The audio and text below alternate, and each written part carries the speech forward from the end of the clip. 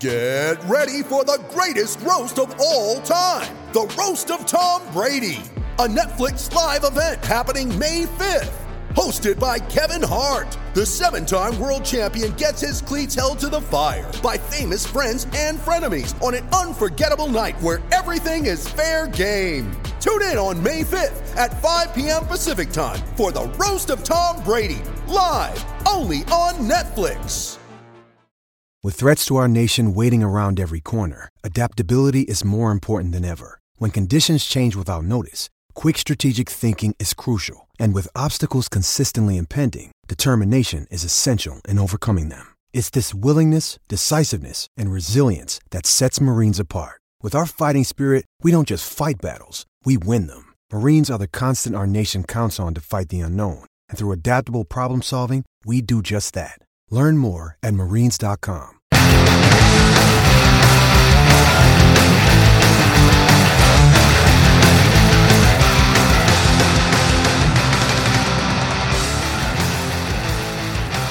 Welcome to Cast and Crank Podcast. Today we have Matt Newman from iRod Fishing along with Ben Seacrest is sitting in because we did the double episode thing where Ben's came out on Monday and then this is Matt today. So Matt gives us a breakdown on how iRod started, also gives us a breakdown on his tournament angling and his big bass fishing. He has a cool video from the early 2000s where I guess he had some amazing days on Casitas. But he gives us a whole breakdown. It's a great episode, and we talk about all kinds of stuff. We talk about getting pissed off at people and learning how to be calm and a little bit of everything, you know. But yeah, check this episode out. Again, please come down the 19th to Ambitious Sales. We're going to have the shirt release. We're adding one more vendor only because he's coming down with Caesar, so it's going to be the additional will be Toxic Baits, and Blinked. So we'll probably have a podcast with them too, and we'll have Mutiny, the Dark Waters, Haggard Pirate, and Lateral Vision. So come down, check it out. Buy a shirt when it comes out. Order it online. There'll be a link somewhere you can find it. And thanks for listening, guys. Later. Ambitious Sales is a microbrewery located in the beautiful community of Bixby Knolls in Long Beach, California. They serve classic beers styled with unique ingredients that are perfect for both the craft beer enthusiast and those new to craft beer. Beer isn't your thing? This is still the spot for you. Ambitious Sales prides themselves in offering beers that even the non-beer drinker may enjoy. If you still can't find a beer you dig, then sip on some homemade cold brew coffee or their refreshing cold pop. So tell me about the beer you say. There's Floor, a Belgian table beer brewed with chamomile, lavender, and strawberries. There's Mangoes, a tart German wheat beer brewed with sea salt, coriander, and mangoes. And there's Next Caller, a hazy IPA brewed with 100% mosaic hops. Enjoy any of these in their laid-back tasting room where you can listen to some eclectic tunes, play a classic board game, and order tasty pizza from next door. If pizza isn't your thing, you can bring any outside food and pair it with one of the 12 beers on tap. The tasting room is kid and dog friendly, and did I mention they have a patio where you can enjoy a light, crisp beer while soaking in the California sun. So what are you waiting for? Check out Ambitious Ales, located at 4019 Atlantic Avenue in Long Beach. Cheers.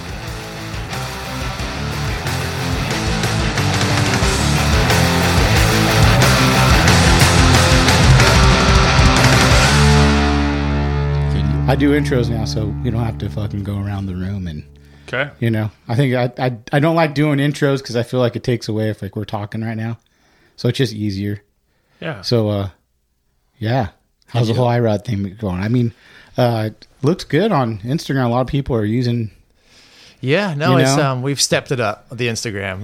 We've had that page for 10 years, and I just too busy fishing and trying to run the company, and then it kind of dawned on me how important it is. So we've definitely stepped it up. It's fun. It's fun actually when you accept it. And then I love that. When you accept, hey, yeah, I gotta fucking do Instagram. This sucks, but I gotta do it. I gotta do it. And then you fight it for a little bit. You're like, I hate this. Yep. And then you start going, this is fun. You start interacting with people, and it's more positive than actually. There's no negative. It's, I love the messages you get. You're like, wow, I didn't realize I was affecting this many people over there. Yeah. So it's been a plus, and it's fun every morning to kind of come up with something. Yeah. How long have you had the company now for? It's going on 11 years now. Okay. Yeah. Wow. So it's been, I know, I can't even, it seems like so long ago. It does, but it doesn't, right? 11 years ago, I'm like, man, that's not that long ago, but it is. You're getting old, you know. Do you have kids? I don't. You don't? I don't. Oh, no, wow. I've been too selfish with my time. Hey, that iRod right there is your kid, right? That's your baby. It really is. Yeah, I mean, it's all I do, really. I mean, between it's work and then I got a day to go fish. Yeah. So that's a pretty cool program. But you're doing what you love. That's the coolest thing. Yeah. Yeah. It's every day I get to sit in the office and talk fishing. Yeah, right? I mean, what more do you want? Yeah. You got to hear some redundant stories sometimes, but it's I'm blessed. Been very, very lucky. Yeah. But this worked out. I mean, it was a dream, a kind of like let's try this. Mm-hmm. And it worked out really fast. I had a lot of help. You know, obviously I was fishing full time when I started, so all of the press guys I'd worked with really backed me that first year. Yeah, and that really launched the company. That's so awesome. I've been blessed. And what do you do in the company, Ben? What's your position? I do like sales and marketing, but I think he does a lot more of the marketing. I guess what I do is I watch day to day in and out of the stores, listen to things, come up with ideas. I mean, what we try to do is I've got a lot of knowledge from 35 years in the industry, and we try to figure out how some of the things might apply to Matt's business. Yeah. So you got a lot of experience. I mean, I run into Ben probably a couple times a month or every other month because he's at Performance or wherever. Yeah. Well, I'm just a performance slut. I'm always there. So, I always stop by and say hi. But yeah, I mean, and the one thing that I do love about iRod, I didn't buy iRod in the beginning, but I love Lou's reels. Yeah. And I love that combo. It looks good, dude, doesn't it? It does. I look know good. which one he's talking about. Dude, too. that well, this is the thing is I had my Lou's for this black one right here. It's not this one, but another one. I had it for 8 years. This pulled in a 7.5 calico from the beach. This is my surf reel, and I never serviced it. Now the Paul's not working. That's it. Wow. I mean, I love them, dude. They're great reels, and they're like $80. I bought another one. I'm like nothing. You know who makes those? We were talking about it. Yep. Right. Yep. Just letting you know. Who makes them? A friend of mine makes them. Oh, really? Yeah. So the They thing stopped making the best reel though. They had that 300 size that's blue and white. It was a salt one. Yeah, They don't make another 300 now? But it was a certain salt one that was fucking the best bad. reel that they make, if you really want to check it out, it's called the Super Duty 300. That's a new one, right? It's not that new, but people just passed Probably over it. A couple years old. They passed over it because it was the cheapest one. It was really a workhorse. It I was checked $100 2 or 3 years ago. It's probably $179 now. which is a great deal. Yeah. It reminds me of my love affair with the Cardiff. The Cardiff. My God! Here we go. Here we go. It's the cheapest reel Shimano make. Is that what you use throwing big baits? Yep. Really? And there's a reason. There's a reason. Our rods are light, and I hate putting on heavy reels. So, yeah. and obviously I've been using that reel before our rods came around, but that reel is made of a quote cheaper metal. I don't know. It's like pot metal or something. It's really lightweight. So you hold it, you're like, it's cheap, it's light, it's probably going to fall apart. It's a cast reel. That's why it's so. That's why it's so light. Yeah, and it's exactly, and it's a slow gear ratio, and there's only one other reel they make, and it's that Calcutta D. And only one of them, I think it's only the 400 or 300 is the only one with a low gear ratio. So the Cardiff, I bought probably 3 of them about whenever they came out, 18 years ago. Yeah. I still have them. I've never serviced them. And I fish swim baits. That's a big deal. It's a big deal. To say about a reel. A cheap reel. 18 years and not servicing a cheap, like... I got 6 of them, and they're all on my swim bait rods. They've never come off. What kind of fish you caught on those reels? Oh, I mean... everything to me. The biggest, size like swim bait fish. My biggest, it's frustrating because I've had clients where I've made the cast and I've handed them off, and I had a 17 and an 18. Oh my clients, God. so I can't call them mine even though I swung on them and handed them. But I've had my biggest is only 14. 14, okay. So it does kind of irritate me a bit. But I've had, I've hundreds over 13. Yeah. And in the beginning, it really wasn't that hard to find a teener. Mm-hmm. It's hard now. I struggle. I really do. But yeah, you have to have that. I'm going to find the lake that has it, and I'm going to hit it hard nonstop. And those lakes are diminishing greatly right now. Everything's up north, you think, right now? I don't know. I don't fish the San Diego lakes, and I don't know if they're still getting trout or if what's left in those. I still see some pretty big ones. Yeah. But yeah, the northern lakes, it's the only way you to do fish it. Diamond Valley? I don't, and No. I've only fished it a few times, and the really? drive is it's an awkward drive. It's for me, it's an hour and a half. Oh, for me, it's 2.5, and it's that weird. Do I want to spend 2.5 to go there? I could just go another hour and be at the Delta or something. You know. So you're from Thousand Oaks? Yes. Okay. Yeah. Actually, yeah. I've just moved there about a year ago. Okay. So, but yeah, that Cardiff reel is it's cheap, and I can't say enough about them because they're low gear ratio. They don't break, and they're like $100. Do they still make them? Yeah. So yeah, they do. Paul, not overstepping, because I'm hearing things, but Paul was talking to someone from Shimano, and he was told that the reason they keep that reel in business is because of me and Paul. we have promoted it so hard for the last 10 years. He said that the reason it's still there is because we keep promoting it. That's cool. And I don't, people go, what do I get? Dude, just spend $100. You're set. Now, that's a HUD reel. I don't use it for my glide baits. You need a faster ratio. Mm-hmm. And I use 300 Corrados is what I use for all my glide bait stuff, all my braid bait stuff. But HUDs, it's a special setup. All my swim baits, they need to be round slow. And I still want them slow. I mean, that thing's a 5-to-1 or something really slow. And I take about 6 seconds to get the whole handle around when I'm fishing a full-size HUD. That's some discipline right there. It becomes, it started off as discipline where I literally had to count. And you're like, oh, I'm going too fast, slow down. And now it's just there. You look down and you're like, man, that finger is barely moving. But as soon as that combo goes under my arm and you grab that reel, it just, you're right there. You're like, oh. And you could be fishing a buzzbait or a jerkbait a minute before. But as soon as I pick that bait up, you're like, yeah, there it is. And it's just the butterflies. Yeah. It's hard to get it from anything else. I guess I hate the saying, it sounds stupid, but the tug is the drug. The bite, the boom. Yeah. That deep. I love glide bait fish because it's visual and it's, they're big ones. It's so fun. But ultimately that deep thud. The HUDs are fun on the 5s. It's all epic, but the deep HUD, that's my jam right there. Yeah. And then winding it over, and I get lost. I've written articles about being the bait, and every time you cast it and you hit that first thing, and your head just goes, boo, what is he doing? And you can creep up the rock. It's a rock, and I'm going to make him, there's a stick, and I don't like the sticks. You twitch it like he went, woo. You just get lost in the bait. And then when you get that bite, I always call out the bite before I swing sometimes. Oh, bit! And then I got to swing. And I don't care if it's a 4-pounder. That's the best. You can get a buzzbait fish that's 4 pounds. It's not as exciting. It's blow up. It's rad. It's visual. Yeah. That thump for me is where it's all that. No, definitely. Now, when you started iRod, did you make specifically for swim bait fishing? Yeah, that was the first thing I actually did. So I was sponsored by a company called Fig Rig, and they were a muskie company, and he approached me to help him build some signature rods for swim baits. And we did, and they worked pretty well. And then he was starting to get out of the business, and he said, let me help you start one. Which, I hadn't thought about that. And he goes, you do a whole line. I go, no one's going to buy a Matt Newman drop shot rod.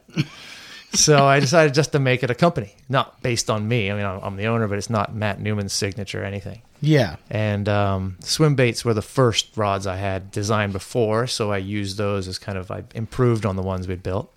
And now we have, I think we got like 5 or 6 dedicated swim bait rods. Wow. From every action to multiple in the heavies with different tips. For a glide bait, you want a softer tip. I like a crisp tip for a deep HUD. We've got a really wide selection of swim bait rods. We have 30 something rods just in Genesis. Okay. So we try to cover it all. Yeah. And then, who helped you get into the saltwater game a little more, like when you're like, okay, I'm going to, It was, Mark at Performance. Really? Yeah. He kept, he called me and said, I'd like to get some rods. So he reached out, which was rad. And I've always loved Mark from the get-go. I was shocked because he has his own rod line. It's his deal. But he's always supported the locals. And obviously we were part of that little group coming up together. And you can see he's surrounded by all the guys that grew up with him, and they're all successful guys now in the industry. Yeah. So he's been this he's pretty important. He's got this, he's important to me. I mean, I wouldn't be in the saltwater if he hadn't bugged me, and then he made it easy. He's like, come into my booth, start with a few rods, and we'll do it that way. I'm like, I got nothing to lose with 2 or 3 rods. And it flowed, and I still do Fred Hall with Mark. And I met you there. You probably don't remember. Yeah, absolutely. I met you at the Fred Hall. Actually, Mark introduced me to you. Yep. Yeah, last year. That was my first Fred Hall, so it was crazy. Yeah, no, we've talked about doing our own booth at Fred Hall because it's a good show for us. Yeah, but I can't leave Mark right now. He's got me here, and I owe it to him. So, and I feel like a couple other dudes do the same thing. Doesn't Afrin do the same? Afrin does it. Yeah, I mean, so I could see that like Ritual. Yep. You know, Afrin, Kicker Jigs. Yeah, Kicker. Jig, yeah. I mean, there's a lot of guys that and Mark's such a good. Like even when I first started fishing, like Calico, I went in there and he talked to me for an hour. It's like, how many tackle shops do the owner talk to you for an hour when you walk in? And he's sincere. Yes. He does not trying to get you as a follower for the store. He's sincere. Yeah. Yeah. So that's cool that he pushed you into it. Now, when you started designing the salt rods, were you never really a big salt guy? Oh, I was. You were? Okay. I was into salt as a kid. When I say a kid, I'll take that back. I probably got into it when I was 17. Okay. And I was working at a tackle store, and the owner kept going, you have to catch a tuna. And they pull hard. And I go, 10-pounders pull pretty hard. Yeah. And he's, you got to get one. You got to catch one. And then finally I walked into the shop one day, and he had rods stacked up because I got you a ticket, go. And cool. I remember the first one. Everyone was catching tuna. They stopped the boat, and everyone's getting them. Oh, wow. And they're getting like 20-pounders. And I couldn't get bit. And I'm going, I got to get one. So I ran up to the bow, and I got bit, and I swung on it, and the thing, pulling, and I go, this isn't a 20-pounder. Like, this is an epic big one. And I got it in after this crazy bow. It was 15 pounds. And it's like, wow, these things pull really hard. I remember the first thought that went through my head. I remember loading up on it, and it started dumping drag. And the first thing went in my head was, man, I wish I could do this on my own boat. But at the time, no GPS really. Yeah. This is 20-something years ago. You're like, man, the cattle thing's cool, but I wish I could do it on my own boat. And then fast forward 6 years ago, when they got really close, that inspired me to buy a little boat, and it all came back because I kind of fell out of it. Bass fishing just took over life, and you really can't, if you're serious on bass fishing tournaments, you can't do anything else. Yeah, literally, you can't. I mean, it's pre-fish, prep tournament, and it doesn't stop. It's every single weekend, and that was my life for 30 years. Wow. I mean, I didn't lose. I mean, I was missing weddings, best friends, parties. I mean, all the stuff that you should be doing. Are you married right now? No. Oh man, you're all in. I am, yeah. And I've had a girlfriend for a long time, and I need to probably step up to the plate there. Oh, but, I hope she's not listening to this. Well, maybe, yeah, she probably is. So yeah, no. Well, that's cool. She's supportive. Having a sibling, or not a sibling, but a wife like my wife. Yeah. Is pretty supportive. We need them. Yeah, you got to make him happy sometimes. Men knows, huh? Yep. Yeah. So when you had your first line, so it was the swim bait rods. Did you have drop shot rods too? I started. You did everything when you did the first line. So the first line started with 10 rods. Okay. And it was 3 dedicated swim bait rods. Mm-hmm. So there was only 7 other rods. And I thought, we'll start with 10. And Fred Rabanis signed up with us before the company started. Okay. It was all just, this is what I'm going to do. And he jumped on board. And it was really cool. Super big help. Mm-hmm. And it really took off. It took off fast. I mean, we went from 10 to 15 models probably the first year. Wow. And now, like I said, we probably have 60 SKUs total. Wow, that's a lot, man. A lot of warehouse stock because you got to keep a lot of rods. You can't just keep 20 rods because that's gone in a minute. Yeah. So. But wow. Yeah. So it's a lot of help. A lot of help from good people. Yeah. And then you just have to have that blinders on that, because you got big companies kind of chipping away at you sometimes. Really? If you start, I've had that. I've had a few, run-ins with some other companies, and I just kind of, instead of getting emotional, you put the blinders on and just keep moving forward. That's what you can do. A good thing to say for people to listen to, because it's easy to get emotional. And a lot of negativity nowadays. It's easy because insane. anyone could put whatever they want on the internet. Yeah. Anyone could shit on you anytime they want, and you can't really say anything back. If you do, you look like you're scared. So I just run it off your back. I don't have a bad thing to say about other companies. No. I mean, they're killing it. Some of these companies are killing it, and I don't look at other companies. Maybe it's a flaw of mine, but I don't even pick up other companies' rods. I just saw you pick up a Phoenix rod. I did. I was. I saw, it was right next to one of mine. I'm like, what is this? But I don't, and I don't know if it's a good thing, but I don't play with other companies' rods. I don't want any preconceptions in my head, so I copy. So everything, I mean this, and everything I've created is how I think it should be. And I use the pros, obviously. I mean, I lean on the pros heavily, actually to the point where if they want something and I kind of disagree, I won't stop it there. I'll go, I disagree. You should do this. It might be better sales, but this is your rod. You're the one that has to talk about it. Okay. So I'll do it. And we really haven't had any fails in the long run. I disagreed and went, wow, that worked out. You had a vision and it worked out. When you're doing the testing out the rods with them, who's wrapping the rod? Are you wrapping rods? No. Just the test out part.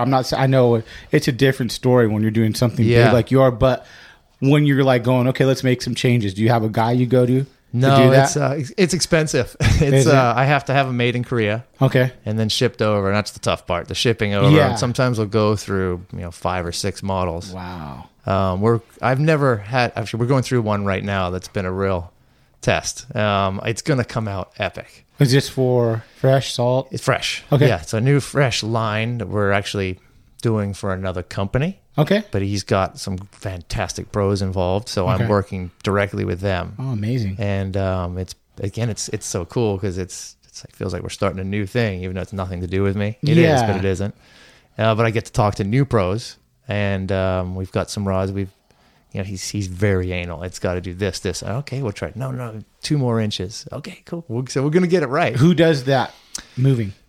The moving. Like, you know what I'm saying? Say like guides. Yeah. Like, you're not going to go back to Korea to get that. Oh, yes, we do. You do. Every single time. Because you have a certain guy you're going to there that's going to fix that one rod? Well, it's when you say fix, it's the blanks. The blanks. So you can't just so like you're not worried about where the guide is. It's where the blank is, how the blank exactly. works. The perfect scenario is here. We just created a new rod for Kaimana, and it was kind of created for this hookup bait, kind of tube bait style 1/2 ounce stuff, because we have a very unique fishery going on up in Ventura right now. Yeah. We have so much red crab. And sea bass traditionally are, find them, anchor up, or you have to wait with squid, wait. This is the funnest fishing I've ever done. We're fishing tubes, and all the fish are on the crab, and you're chasing bird schools because they're pushing all the crab up, and we're firing these things in, and we're only letting them sink 5-8 feet. And if they don't bite, you're past them, and we're burning it in. So it's actually a surface fishing. Like and those aren't that heavy, right? The ones you're throwing are 5/8? They're a quarter. Quarter? Yeah, they're really light. So we've been using a regular rod. Because we were using 3/8, but they circle around. But you want to stay in that. If that fish isn't looking and it dumps past him, you're not getting bit. So the lighter you go, the longer you're in that 5-foot span. Yeah. So we keep going lighter. The plastic holds it up a little bit. So I was finding our 804 it's got balls and it catches those 40-pounders, but I was wearing myself out pushing castability, right? Pushing it too much instead of letting the rod load.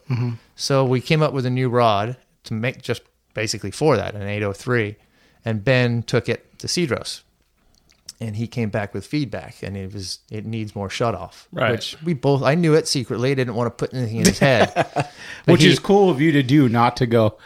Maybe you think you just let it happen. I wanted to see, and it was exact, he's like, it needs, and I go, yeah, I know, and he goes, like 2 feet more in the back. Well, dude, that's it.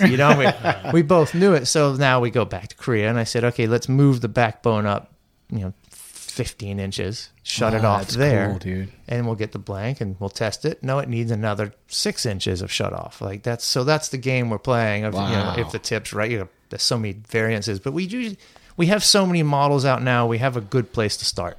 I think that's great. You're building a rod around that bait. It's a necessary. I do. That's awesome. Because even so, some people won't cop to it. Everybody's using that bait. Do you know what I'm saying? Like, I know what you're saying, and I'm going to avoid that conversation. And no. But I'm okay. Let's just say a tube bait. Everybody's using a tube bait right now. Okay, I agree. Even though people, that doesn't matter. People will say they won't, but I know everybody has them, dude. Yeah.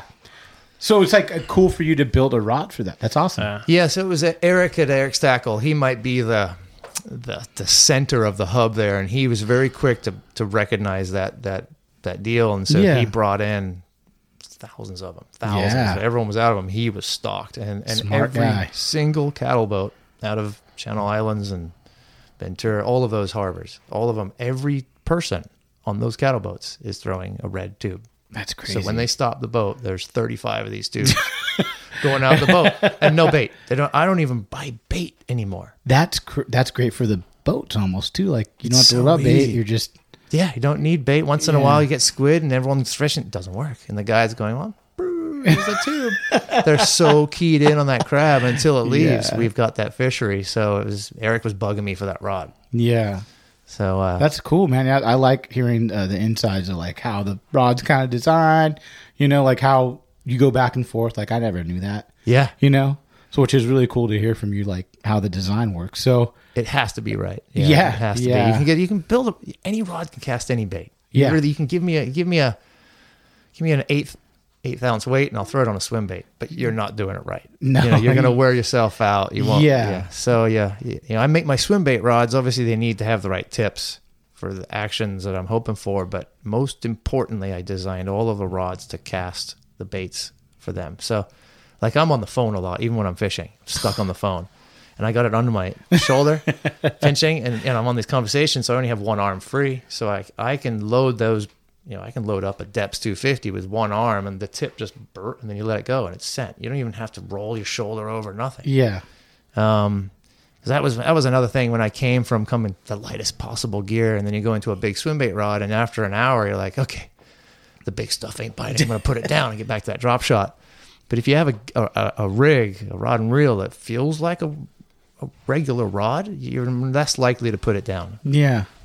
That's amazing. So all of our and it's cool float. to hear from you because you've done it both. Yeah. You know what I'm saying? A lot of guys either just swim bait fish or just tournament angling, and that's it. Or you've done it both, so you kind of have seen both sides of it. Yeah, no, I obviously started tournament fishing heavily. I got into the club scene and then moved to team tournaments, to pro tournaments, and it was, I knew that's what I wanted to do from a very young age. I remember having the arguments with my mom. And she's like, what are you going to do? And I go, save up for a truck so I can tow my boat around. And that's all I need. And I forgot my train there. Sorry. Sorry. You're on the tournament, kind of young. Sorry. Yeah. So I did that hardcore. And then I met... Who got me into it? I mean, obviously I was seeing the pictures, but Dana Rosen. I think Mike Brakebill introduced me to Dana Rosen. Mm-hmm. And I got a taste of what was really out there, and that was I quit tournaments for a little bit. And what year was this? 90, probably 95, 96. So was this the heyday kind of? No, well, it was for us. Yes, the heyday really got going. I think with Dana Rosen and like Alan Cole. Those guys really got it cracking. Well, actually, going back way before then would be Jim. I know, Jim Mason. Jim Mason gave me a whole bunch of baits when I was... He has to be the OG swim bait guy in the whole world. For sure. Yeah. Green Mason's up in... What lake was he? Lake Casitas. Okay. So he was taking the Dinosaur, and it was a 12-inch swim bait that Marv from Worm King made for the Lingcod guys. So he took that to Casitas in the 80s. Oh, shit. And no, he's not a flashy guy. he's just an aluminum boat, crushing him. He'd bring these broomsticks in with just 13 and 14 pounders. And I was a kid at those times, just what? I don't understand it. I couldn't grasp it. Yeah. And then it was, I was fishing with Dana. Dana kind of took me under his arm. I'll teach you. And it was like our third trip, and I hadn't caught one, and he'd been catching them. And then we were coming in, and we cleaned up the boat, and Ken Huddleston walked by, and he was already friends with Dana. So they started shooting the shit, and he goes, well, who's this guy? And he goes, oh, this is Matt. I'm trying to teach him how to catch him. I'm trying to get him a big bait fish. And Ken, and he goes, how'd you do? And Dana, I got one. I got one. And then Ken, he goes, how'd you do? And Ken goes, well, I had 8. And he's walking the shoreline. And he goes, you guys, all the trout's getting pushed to the bank. You don't want to be in the middle. They're on the bank. So he had this one of his OG hand-carved wooden baits. And he cut it off and gave it to me. He didn't even know me, gave it to me. And I'm like, really? Do you still have that bait? Oh, yeah. Oh, that's awesome, dude. So he goes, just walk the shoreline right here at like 6 a.m. So you can bet I was there at 5:30. And I remember casting it out and going, I forgot to ask him how to work it. And it was already out there, and you can just see the tail kind of sticking out. And I started winding it kind of slow, and you see the tail click, click, click, click, click, click. I'm like, I think that'll do. And it was 5 feet into my first cast and just got destroyed. Oh my God. And it ate it like 5 times, and I never got a hook up. And what happens when we pulled up, I got out of the car and ran. I ran down on the guy that was driving. He was like, where you going? I'm like, it's gone. And so he finally got down to the beach, and I'm like, dude, I just had like 5 bites. And he goes, no, come on. And he didn't believe me.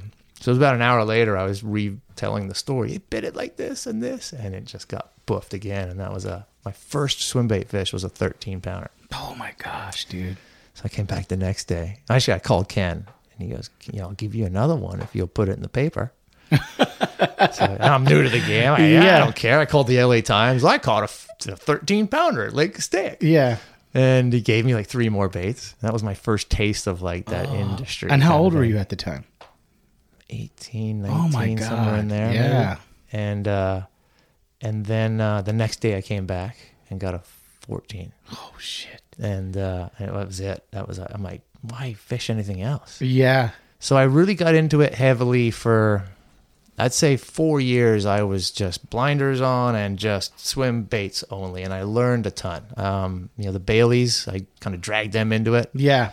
And those guys are sharp. So that between the 3 of us, there was never a bite not found. Yeah. I'd be like, oh, bite's over. And, oh, no, check this out.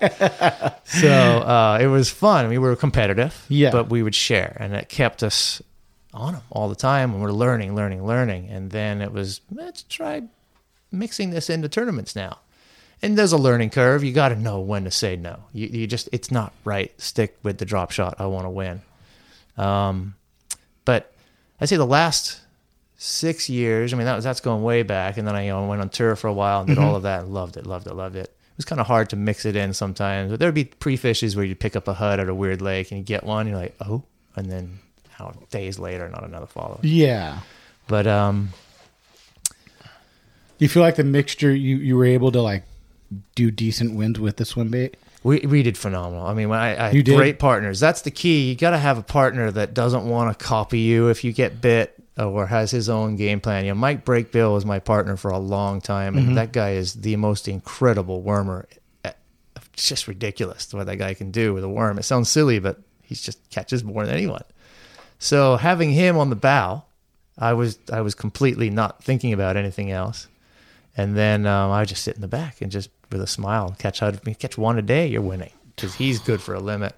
And then the pro tournaments is where it changes. That's when you got to make that decision. And I've won a lot of money with it.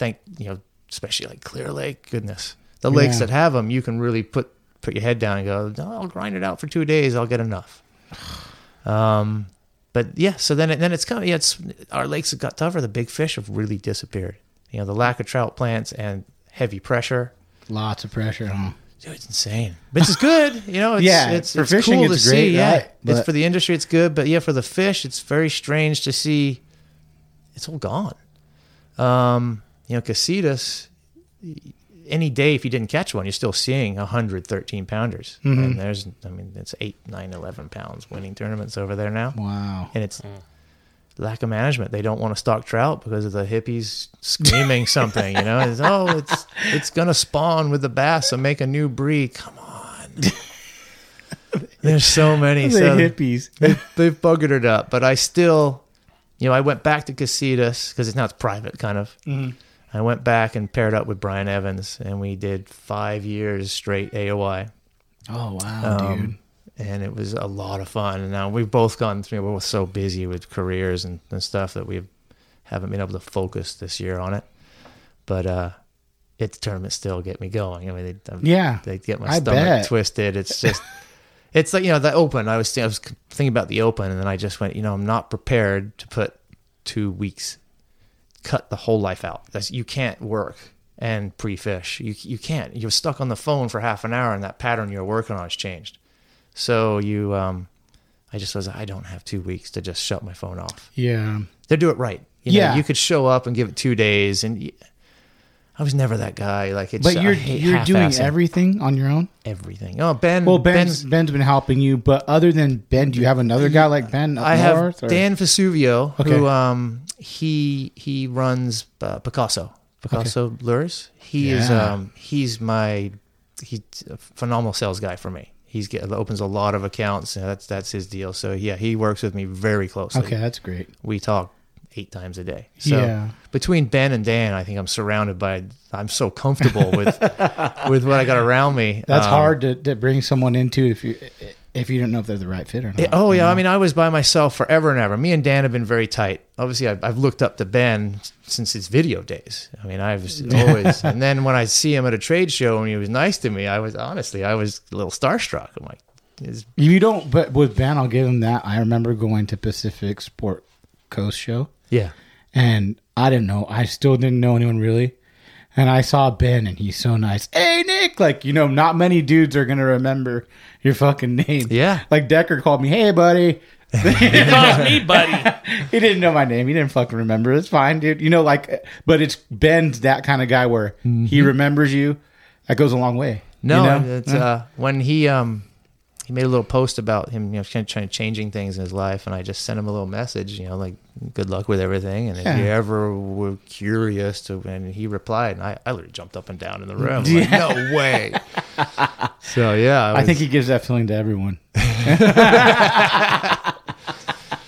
So yeah, no, he's definitely my voice of reason. You know, I stress a lot. I do get a little uptight, and I'll call Ben going, no, we got things. No, just do this and this. And he's definitely my voice of reason for sure. His voice too pretty good.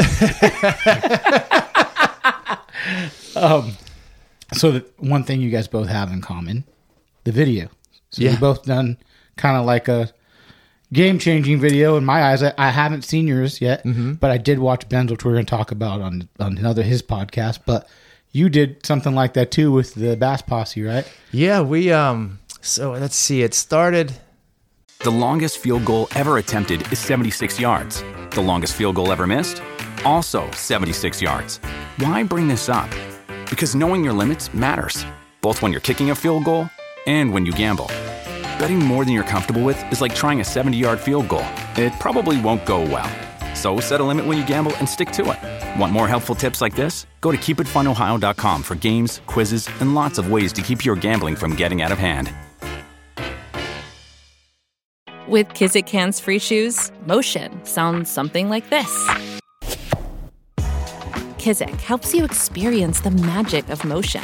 With over 200 patents and easy-on, easy-off technology, you'll never have to touch your shoes again. There are hundreds of styles and colors, plus a squish like nothing you've ever felt. For a limited time, get a free pair of socks with your first order at kizik.com/socks. Back when I first I'll tell you when it started. I had a day. There was one day I'd been out of the country. I'd come home dying to fish, and the lake had come up 45 feet, pure chocolate. And everyone was just, it's bad. It's bad. And so I was itching. I'm like, I haven't fished in like 2 weeks. So I couldn't find anyone to go with. I went, had all my worm rods out and jig rods out. I was going to go flip some brush. And I drove by a point. I used to catch a hudfish on this when the lake was full. I threw it out, got bit. It was like an 8-pounder. I remember calling Dave Hollenbeck, who I begged to go with me, and I woke him up. I got an 8-pounder. He's like, I'm going back to bed. Next cast, I got a 10-pounder. Oh, shit. And I call, I got a 10-pounder. And he's like, oh, you asshole. Next cast, I got a 12. Oh my Called him, and he goes, I'm on my way. So then I ended up going 27 casts in a row, and they were all, I had that 8-pounder, but the rest were all 10 to 12 pounds. That's amazing. 27 casts in a row. So I didn't have it. I got tons of pictures, but I would really wish I had that on video. So I went that night straight to the store. This is so long ago. I bought these little handy cam. Yeah. And I didn't want to tell anyone. So I went and got my mom.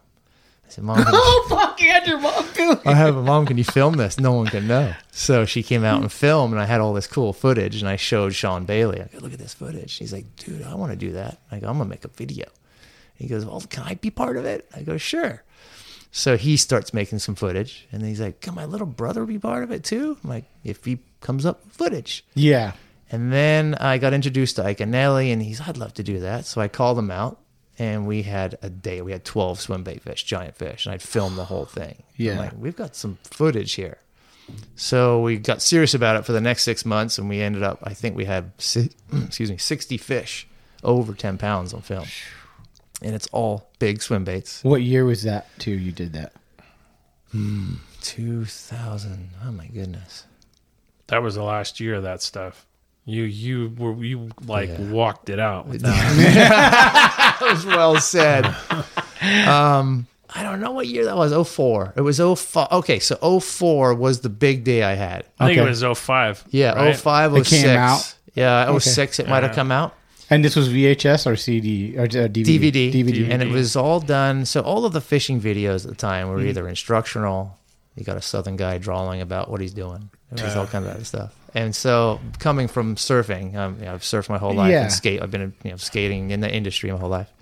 We did it like that. So we did it kind of punky music, fast edits, and just swinging in 10 It was pounders. momentum. The people that surf will know it was the momentum of fishing. Because I saw it, and when I saw it, I was like, holy shit. And because I had lived through the 70s and the 80s at Casitas, and I had done my fair share with, swim baits, crawdads, water dogs, and then I met Darren Tochihara, who had just won a big tournament with Dana Rosen, and he had gave me the first TNTs. 63-pound limit, by the way. So it was the first time 73. Sorry, Ben. I started throwing this thing, and I was laughing at it. And I told you that story. I was back by the island, and the buoy, the log jam was open, and I went back there with him, and I was like very proficient at bait fishing because that's what I did. But I actually caught my first swim bait fish with a dinosaur. It wasn't a dinosaur. It was Jim gave me a bait, and I caught a fish in a tree with a worm king.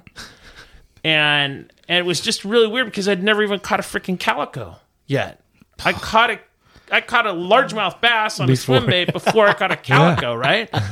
So I went back in that thing with Darren Tochihara, and I have never seen anything like it. They just went off on those TNTs. He picked up one. He had two 8s on one plug, and we ended up getting fish to like 13 pounds on those baits. And I was just like, okay, how many of these can I buy? And what the deal was, it was just, I think I was working for AFCO, and there was a trade-off. So I would hook him up. He'd give me baits, and I still have at least 10 TNTs, and most of them caught fish. But people don't understand what he's saying, because to go out and throw that bait, you have to be committed to one bite.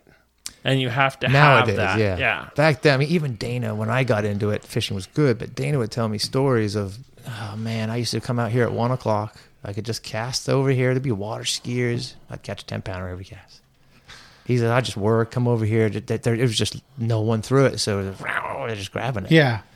But we had it good too. I mean, there was obviously I had 27 big ones in a row, and then it was a month later we set the record for one bass team tournaments. With, Did you? With a similar thing, we pulled up to a point. It was a worm. Was it at Casitas? Mm-hmm. Okay. Different spot, but then I'd pre-fished it, found some fish on a worm, and I got settled in. I go, I'm gonna keep it honest. I'm gonna throw a head, and we caught 11 in a row. Oh my god! I was was such a neat day. 11 in a row. We had 38 pounds. That's crazy. We had an 11 pounder in that one. That was so cool. So yeah, that's crazy. Hearing about, I like hearing the history too. Like I told Ben too, like hearing about what you were doing and how good the fishing could have been. Well, was then. Now you lived through it all, so it's kind of cool to hear guys that have been through all the stages of swim bait fishing. Yeah, I've definitely seen the ups and downs, and I hope there's going to be ups. I feel like fishing's on an up all around right now. It's so big. Yeah, it is. So when I started fishing, obviously I was in chasing girls too, and all of that, and I was into the club scene and all that. And you tell someone you fished, that's the kiss of death. No. The kiss of death. I mean, it didn't matter. Hey, you're super cute. What do you do? Oh, I fish. And they're gone. They're gone. And now, or even if you're just talking to guys, like they go, "What? You make a living fishing?" And now it's everywhere. Yeah. Oh yeah, my buddy does that. Or yeah. It's just normal. Yeah. I'll wear a fish shirt in the supermarket, and people will just right. So it's great for the industry. It's massive compared to when I thought it was big. Mm-hmm. But the lakes, we don't have enough lakes. Wow. Did you ever fish Matthews? Yes, I did. I did. How was that? Wasn't very good. Really? So Mike Gusti, he's the big DFG guy, right? Yeah. So I got invited to go. They were going to drain the lake, and so they wanted to pull all of the fish out and put them into Diamond. So he said, go out, catch all the fish. And there was like 4 of us that got to go in there on this lake that's never been fished. Yeah. Right? And so I spent 4 or 5 hours working around. I finally caught a largemouth, put it in the well. Okay, cool. And then I'm driving across the lake, and the stripers just erupted. I got stuck in that for too long and came in. I think I had 2 or 3 bass at the end of the day, and it was pretty good. It was good enough to get another invite because no one else did that good. So I got another invite to go back. So I said, can I bring someone? So I brought Sean Bailey. Oh. So we went and fished for about an hour, and we couldn't get bit, and we see the stripers in the middle. I'm like, I'm going there. So we ended up spending 6 hours catching stripers, and we never got invited back. But it was cool to be on that. There's a river up that lake. Have you been on that lake? No, I've just heard stories. My uncle was in, I always say he was in Bass Ackwitch like 20 years. So my uncle kind of helped me get into fishing. Yeah. So he told me about one time they went and told everyone at Diamond Valley, okay, let's go. We're going to hit Matthews for the day and let everyone fish it. This was a long time ago. He's been fishing since 90 something. But that's why I asked people like that had been fishing for a long time. Have you been there? Yeah, because I heard it can times people went. It's just crazy. I'm sure it's a neat looking lake. There's islands and stuff. The coolest part for me is a river, and it's like the aqueduct or something flows into it, and it's really windy, and the water is like mint blue, and you get all the way to the end of it, and it's a raging rapids, and you can cast a jig in right to the rocks where the water comes off the rocks, and we were catching stripers on jigs and largies. And I took Sean Bailey up there the second time I went. Yeah. And I'm full speed. I knew no one's on the lake. So I'm going full speed through this really windy canyon, and he's going, dude, stop. Went round. And then you come up to this huge raging rapids, and he's like, and you have to hold the trolling motor on high, and you cast right in that whitewash. And we're all in there. It was awesome. A really cool experience. Yeah, that's a lot of fun. Yeah. You know what I do really like? I before I even kind of like knew iRod, you had that really cool video. Was it a commercial? Which one? It was an iRod commercial. Well, it might have been recently. Yeah, it's the last one you did. Oh, that thing is so awesome. Yeah, that came out really good, dude. John Ziola. Yeah. I'm so stoked. We've been friends for a while. He's been on my pro staff for a while, and I keep seeing his videos. His edits are like epic. I mean, I honestly... It looks like a commercial. It looks crazy. Yeah. They're so seamless, and like the music, and I just say, I have, it's a fishing video, and I have people that don't fish that will watch it in its entirety because it's art. Yeah. So I kind of, hey, would you like to do a video with us? And he was all about it. And we were doing a whole series of them. And that's so cool. What he's done is we'll go out and film, and he'll give us give me like 3 to 5 30-second, 1-minute little social media teasers, and then he does a big 30-minute one at the end, and that's the first one that came out. Yeah, and the feel of it, and I loved how we did the Groms too. Instead of going like high speed pros, Those two kids have been with me since the day one. Wow. They were like 12 and 13 years old. They don't know any other company, basically. Yeah. And so when John said, pick some hardcore Groms, those two kids came to my head immediately because they've been using them their whole life. Yeah. Now it's 10 years later, and now they're fishing. They got boats. They're traveling. They're crazy. doing it. And so it was really neat working with the enthusiasm of those kids instead of using big pros. We have some great pros. I just thought that touched a lot of people, and we got a lot of feedback because it makes it accessible for everybody to feel like they can do it. Which is a big thing. Which I kind of like how you kind of have like a cool promotional stuff too. Mm-hmm. Like with T, and I've met some of the guys. Jake, he's really good. Yeah. We're gonna do one with him and T. Yeah. That's. Yeah, so it's cool that you guys are kind of doing something a little different. I talked with Phoenix before, but same thing. I like the promotional stuff. I think it's cool. I think it's cool to have people maybe that don't have the followers, but will promote your product. Yeah, I think that's super cool. T has been, T over at Save-On. He's been a huge help. I mean, he's really pushed me into an area we weren't in. Yeah, and he's hungry. He gets it, and he. He's coming out with this new line of rods he's helped me design. Awesome. And it's the Coastal series. Yeah. And he's put it together a little group of guys that are all going to be using them and pumped on them. And he's really done a good job of, I've got my way of doing things, and he's a little different, and it's great. It's always working fantastic. It's always good to have different looks on the company, of course. Yeah. No, it's nice. I mean, it's I like, he's done a great job, and I'm looking forward to these rods coming out because he's got so much hype on them. Usually I keep things quiet because I've been poached a lot. I'm sure that happens. Right? God, but I don't have the money to blow things up and say, "Hey, world, this is what I'm doing." And so if I launch something my way, it doesn't get seen by the world fast, so it's very easy to poach. Like, oh yeah, well, we've got $1 million to throw that out and say it's our idea. Yeah. I mean, there wasn't, and I don't want to be the turkey talking guy, but there wasn't a fluorescent green rod in the whole world. And when I came out with it, everyone went, that's a bit aggressive. There's not a rod company that does not use that color now. But I know it's iRod. Yes. You know what I'm saying? Like, I know that's an iRod. Like, when I see the green, it sticks out that's really an iRod. well. Yeah. 100%. Yeah. I know that. If I see another one do it, I'm like, I already did that. Yeah.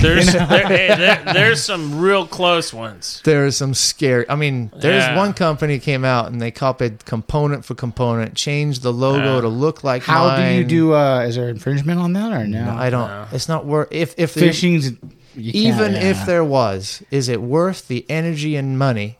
To go after them? No. And it's been someone's going to hear this and go, yeah, let's take advantage of Matt and his attitude here. But when something bad happens to me or the business, instead of me focusing on that, I go, I've done that. I've got all turmoil, and I gotta straighten this out. You're putting all that energy into the past, into something that's and negativity. Yeah, and it makes you upset, and you go to sleep pissed. So I don't want to say it's a laissez-faire attitude because it's not. It's I got to roll it away and move on to what I am doing. Instead, I've seen too many people get into these battles. There's companies that like battle. That's crazy. And it's like that. All that energy you put into battling him could have been the next line of rods. So I just choose to it gets my stomach upset a little bit. I do take it personally sometimes. But you put your heart and soul into something. It's like, you're like, and if you're doing something good, someone else is going to copy it. That's how it works with anything. Anything in this industry is evil like that too. Yeah. It's just kind of accepted now. Yeah. So, you just got to keep, and it's, I'll change the subject a little bit. It keeps you moving forward. Now, I'll go to another thing, like fishing little lakes. I put a lot of time into Casitas, and we won a lot of tournaments there. Mm-hmm. And if I won on a spot, the next tournament, there's no chance I will get on that spot. So during the next tournament, I'm not even going to look at it. I'm stressed on finding a new spot. The rest of the field is all fighting over that spot. And then you win the next one. Like, how do you keep winning the next one? I go, I have to find something new every week because of you guys. That's why you're not married, right? New tail every week. No, I'm just kidding. I'm just joking. It's lack kidding. I'm just joking. lack of. I mean, it's bed at 9 o'clock and up at 4. You have no social life. But I hear a lot of dudes that think outside the box say the same thing you do, because with baits, like you look on Instagram, everyone's using this one bait. Then you go fishing with some guys and they'll be like, you think they're using that bait, but they're fucking not. They're doing something way different. Oh, I'll win tournaments and everyone goes, the swim bait bites on, Newman won. And I'm like, yeah, it was a 5-pound drop shot.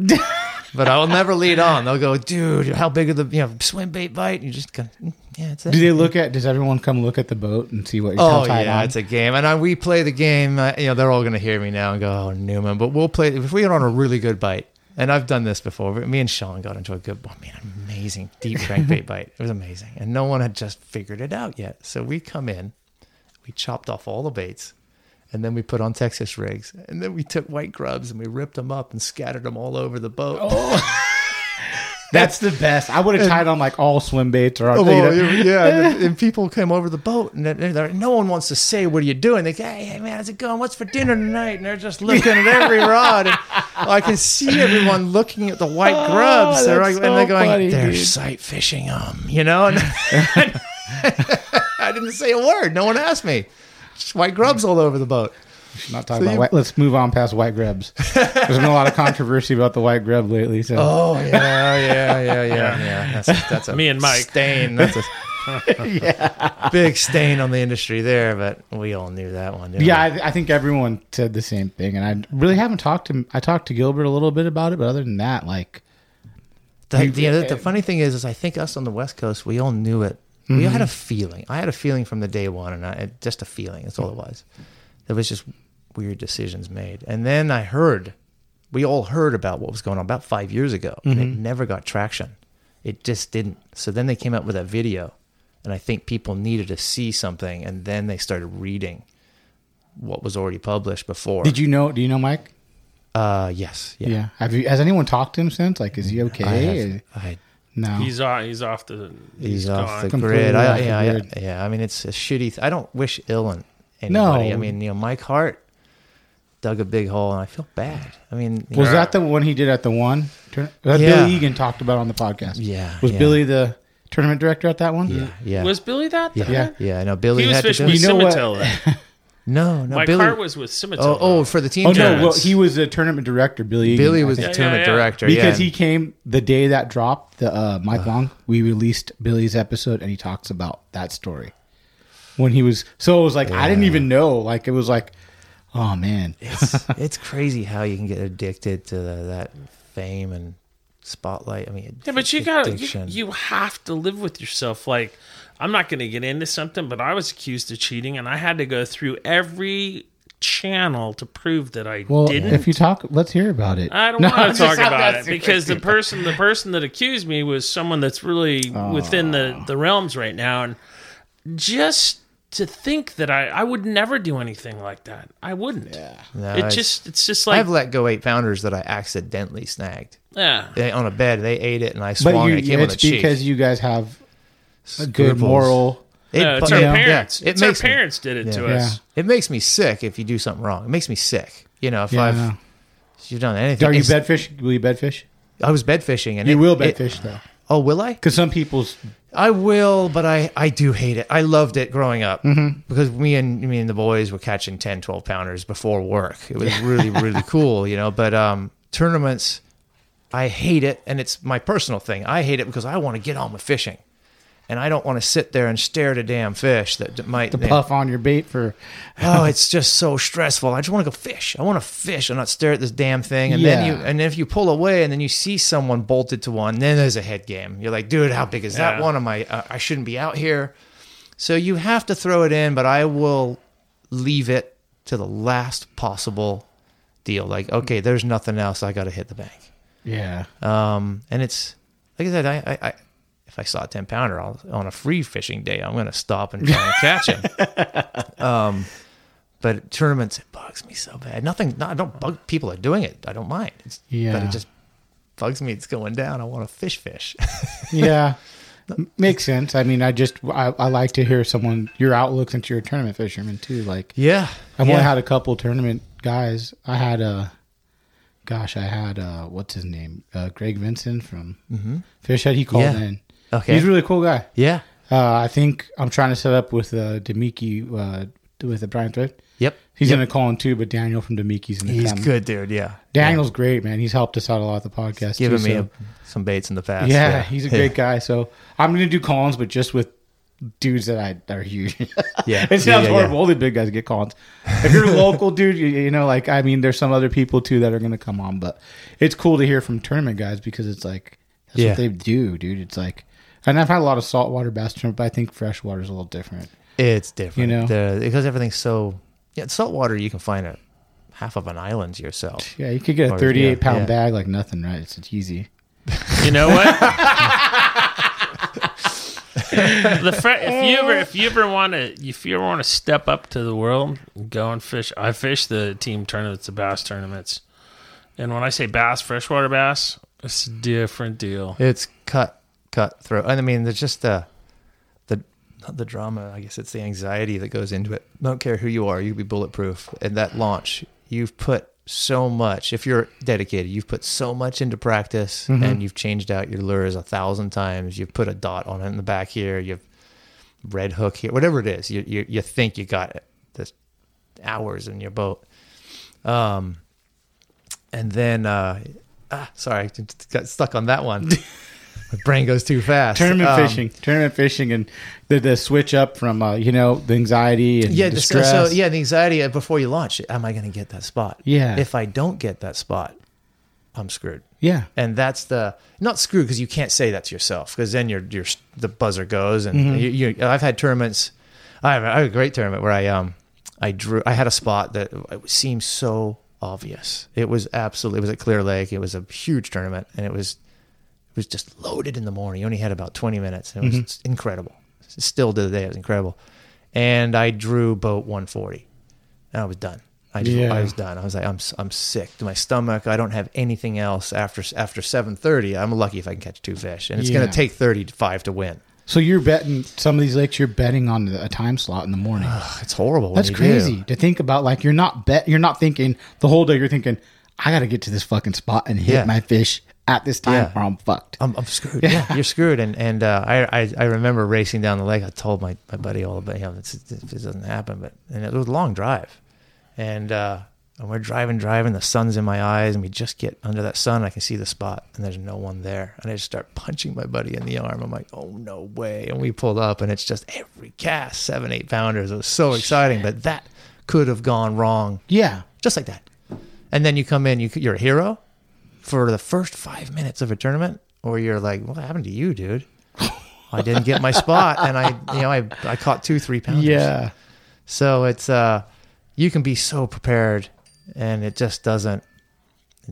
Everything can change so quickly, and there's so cutthroat people. I mean, I've had people see me pre-fishing a spot, and they know, or they just they figured it out that I'm going to hit it, and they'll go there not really knowing how it lays out, just to block me.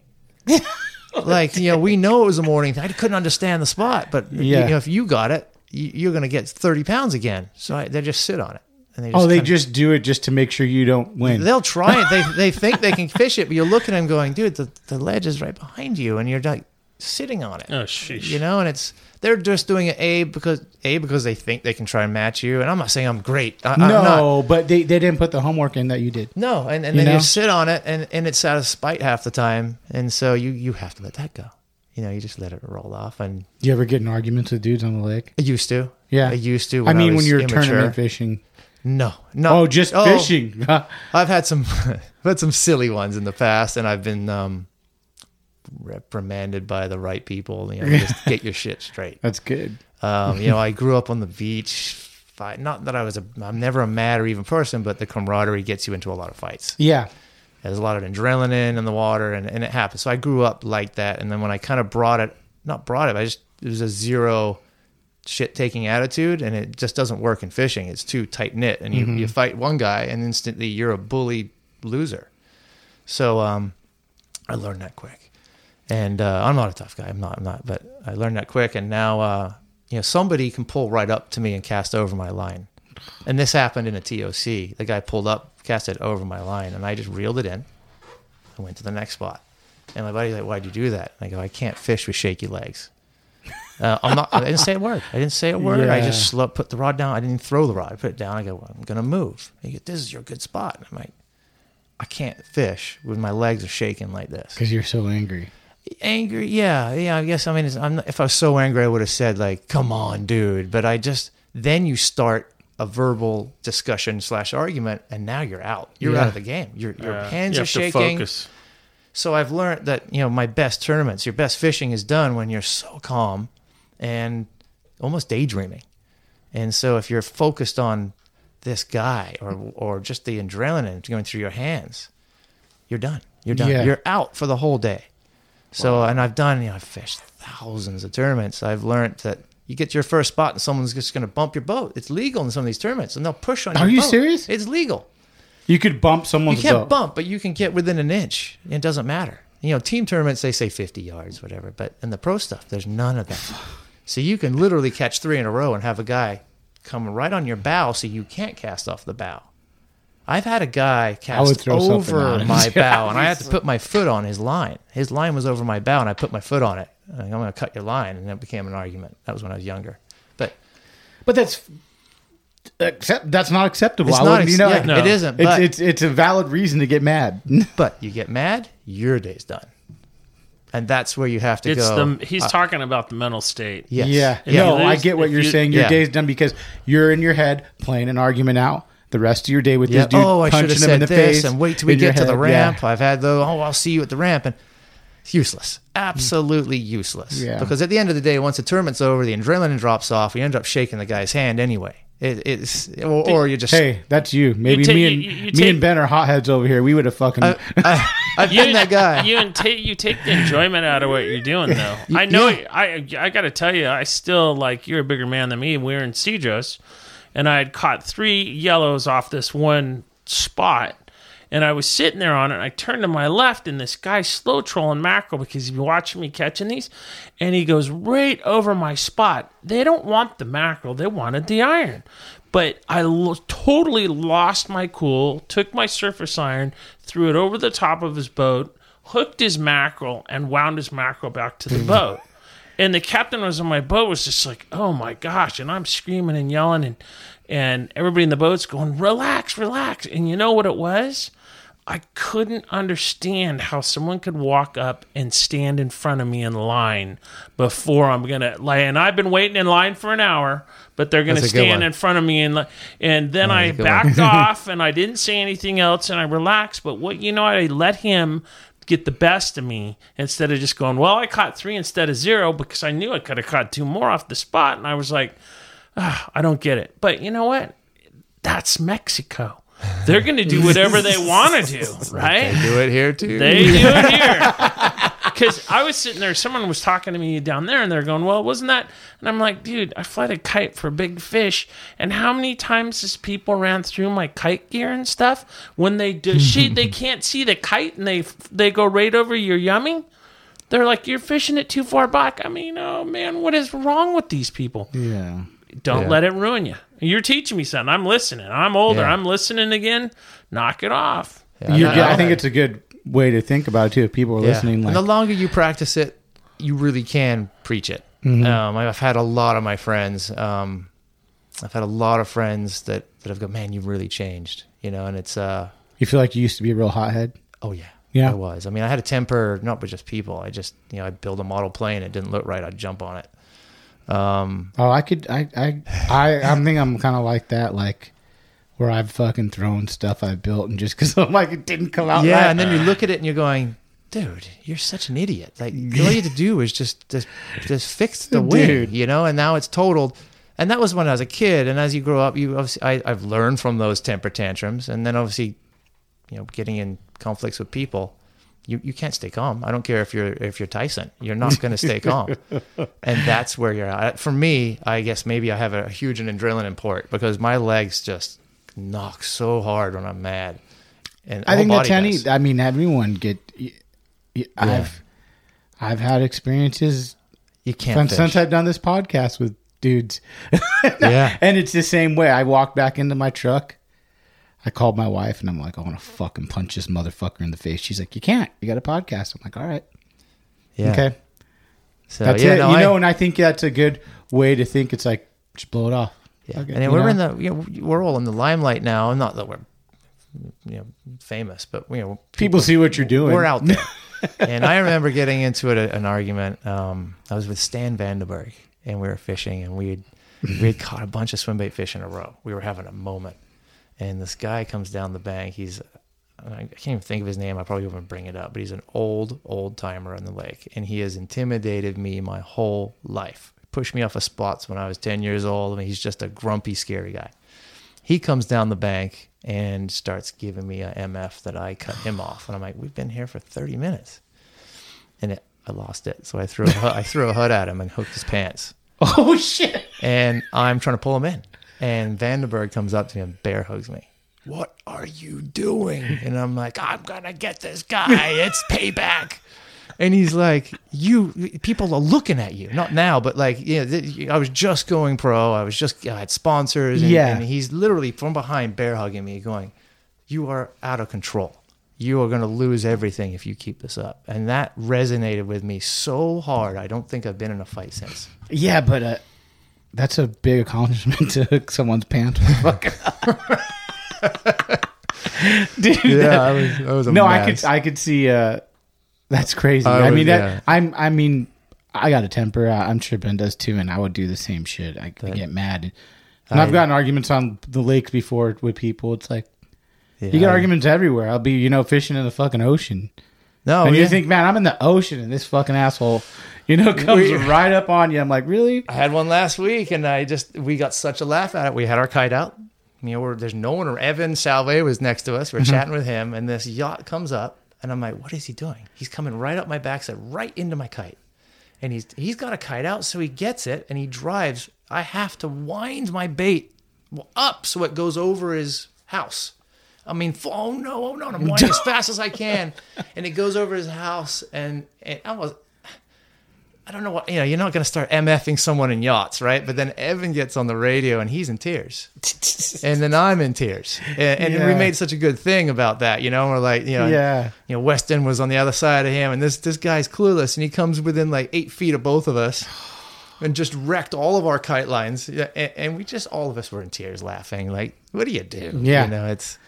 Yeah, we're going to chase him down or something. I'm just going to free spool and drop that bait back down, and it's all over. Yeah. It's all over. What you end up doing is yelling, and no one hears you. Or you get on the radio, and now you're a sourpuss. I never get on the radio. I'm screaming and yelling, thinking they're hearing me, and they don't hear me. I'll do the airplane direction thing, like, hey, line here, go that way. And they don't copy that. You're like, you have to, I don't sound like an idiot. There's idiots out there. Yeah, there's so many, and I say idiots are, let's say, less educated people, not just in life, just common sense. Yeah, and you can't blame them. Sometimes, he doesn't know. He didn't know he drove into my Yummy. Obviously, which is a good when you're not mad. You're gonna think that way because like everyone, I dropped my fucking boat off my trailer before. Everyone, when you're learning, it's like this. Yeah. Maybe this dude is a millionaire. He's like, I want a yacht. That's he's fucking like, I'm doing it. He didn't drive into my kite on purpose. Yeah, didn't. He was clueless to look up. That took me a little bit. When you get around boats, you have to look up behind every boat to make sure it's clear. Mm-hmm. Obviously, he was new enough and didn't know. Yeah. So, and I jumped straight to that conclusion. It keeps your day happy. Which is a good conclusion to jump to make you not flip out. Let's talk about these big tuna right now. Have you caught a couple? Yeah, I caught my biggest one 2 days ago. How big was it? Oh, it's that game. We didn't put it on a scale. We taped it. So it's... What is it? Don't say it, don't weigh it. Yeah. But I will guesstimate based on measurements, it was pushing 300 pounds. Wow. And it's my fish. It's no one else's, so I know in my head. You did that in your boat? Yes. Yeah. That's you're stoked then because it's on your boat. My boat with two people who had never done it before. My best friends. Oh. And a little boat when we're way out, 70 miles out on my little 21 footer. And now this is my 8th one now, over 200. And this one was, Were they weird friends tripping out? Yeah. I mean, they were, one of them I have a partner in the boat and he's been out with me 15 times, never caught one. Okay. And then Sean Bailey, who my history's deep with him, he's never big tuna fishing. He has, like, when I was younger doing it, he was younger with me doing it too, but he's been out of the game for a long time, tournament fishing. Yeah. And so I took him out last week and we went popper fishing. And we caught a bunch of 50-pounders, and he was like, "Oh my God, this is so fun!" Yeah, the popper, I bet, man. Let's go for the big one next week. So it was literally like, okay, this is what's going to happen. This is what you have to do. This is what you have to do. And I had to teach these guys. I'm used to a crew that just kite goes up. The bait's rigged. We're all in sync. And then to have these guys, me teaching them what to do, and then hand the reel to my buddy and go, "Now wind it to tease it, and watch this super cow eat it." It was a highlight of my life, I think. I mean, yeah, it's just the prep, the thought, everything that goes into it is so gnarly. And sharing it with your best friends too. Is like, that's it. That makes the whole. Yeah, it wouldn't have meant as much on a cattle boat. Yeah, it was like, cool, I killed that fish. The captain took me to it. I dropped the line out and I ate it. But you're the captain now. The captain and rigger, and it's my, like, even. I think everybody is probably even more advanced than I am, but I just figured something out myself. I've never fished with anyone to teach me. Yeah. So I just figured out something the other day with the kite that worked. And, then I brought it up to people and, "Oh yeah, we've been doing that." And I go, "Oh, see, I just figured that out." It's neat. But it's better to figure it out sometimes for yourself. You know why. You know the reason why. It sticks in your head. Mm-hmm. Huge. Yep. And I'd figured it out. I've caught a lot of fish on kites now, but we were having kind of a rough day. And I just started figuring out some manipulation I was doing. And then I'd handed the rod to my buddy. I go, "Did you see what I was doing?" Just because I got some big blow-ups doing it. And it wouldn't stick. So he saw me do, yeah. And I put the rod in his hand. He's never done this ever. And I hear him engage the reel, and he's doing it. And then I just hear him go, "Oh my God." And I just spin around, and this thing's in the air. It ate it, and it was just a perfect jump over the moon. Bloop. Kite released, and we're on. Dude, that's amazing. It's Did you have video of it? I do. No, do you? No, not of the bite. It was as soon as when you're reeling it in, as soon as the thing collapsed, cool, the clip released, I just leaned over and pushed go. So I have it, and we killed that fish. And the whole video from getting in the boat and us ogling it was 45 minutes. So we did it in like 30 minutes. That's crazy. On one of our rods too. I'm stoked. Oh, is it on an iRod too? Oh, yeah, awesome, we've got a new line of rods coming out in about a month or so. It's a little weird timing, but they're all big tuna cow rods, 150-pound rods. Wow. Rail rods, kite rods. Yeah. And that's been super fun too. You're going off over there on the phone, bro. I keep trying to turn it off. I'm just messing with you, man. We don't care. Unless you got to get it if you have to get it. That's the iRod hotline. Oh, give him a call, guys. It could be on the podcast. Well, man, is there anything you guys want to touch on about iRod? Anything new coming out? Any new things you got lined up for next year? Maybe Fred Hall, anything like that? It's nonstop. There's always some new exciting things. Uh-huh. You might have even heard me and Ben discussing before we started. Mm-hmm. We're up to something. I can't talk about it yet, but I'm trying to make a big splash next year. Okay. You think you'll have that out by Fred Hall? What is that? That's February, January, March. February. It's a very possible. Cool. Yeah, very possible.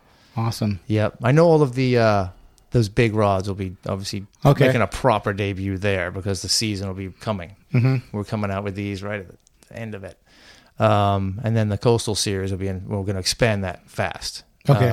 I have a feeling it's going to be a pretty good line. It's got a good momentum. So that Coastal Series is only 2 rods right now, 2 very popular rods. I would say it would be 5 rods in a few months. Yeah.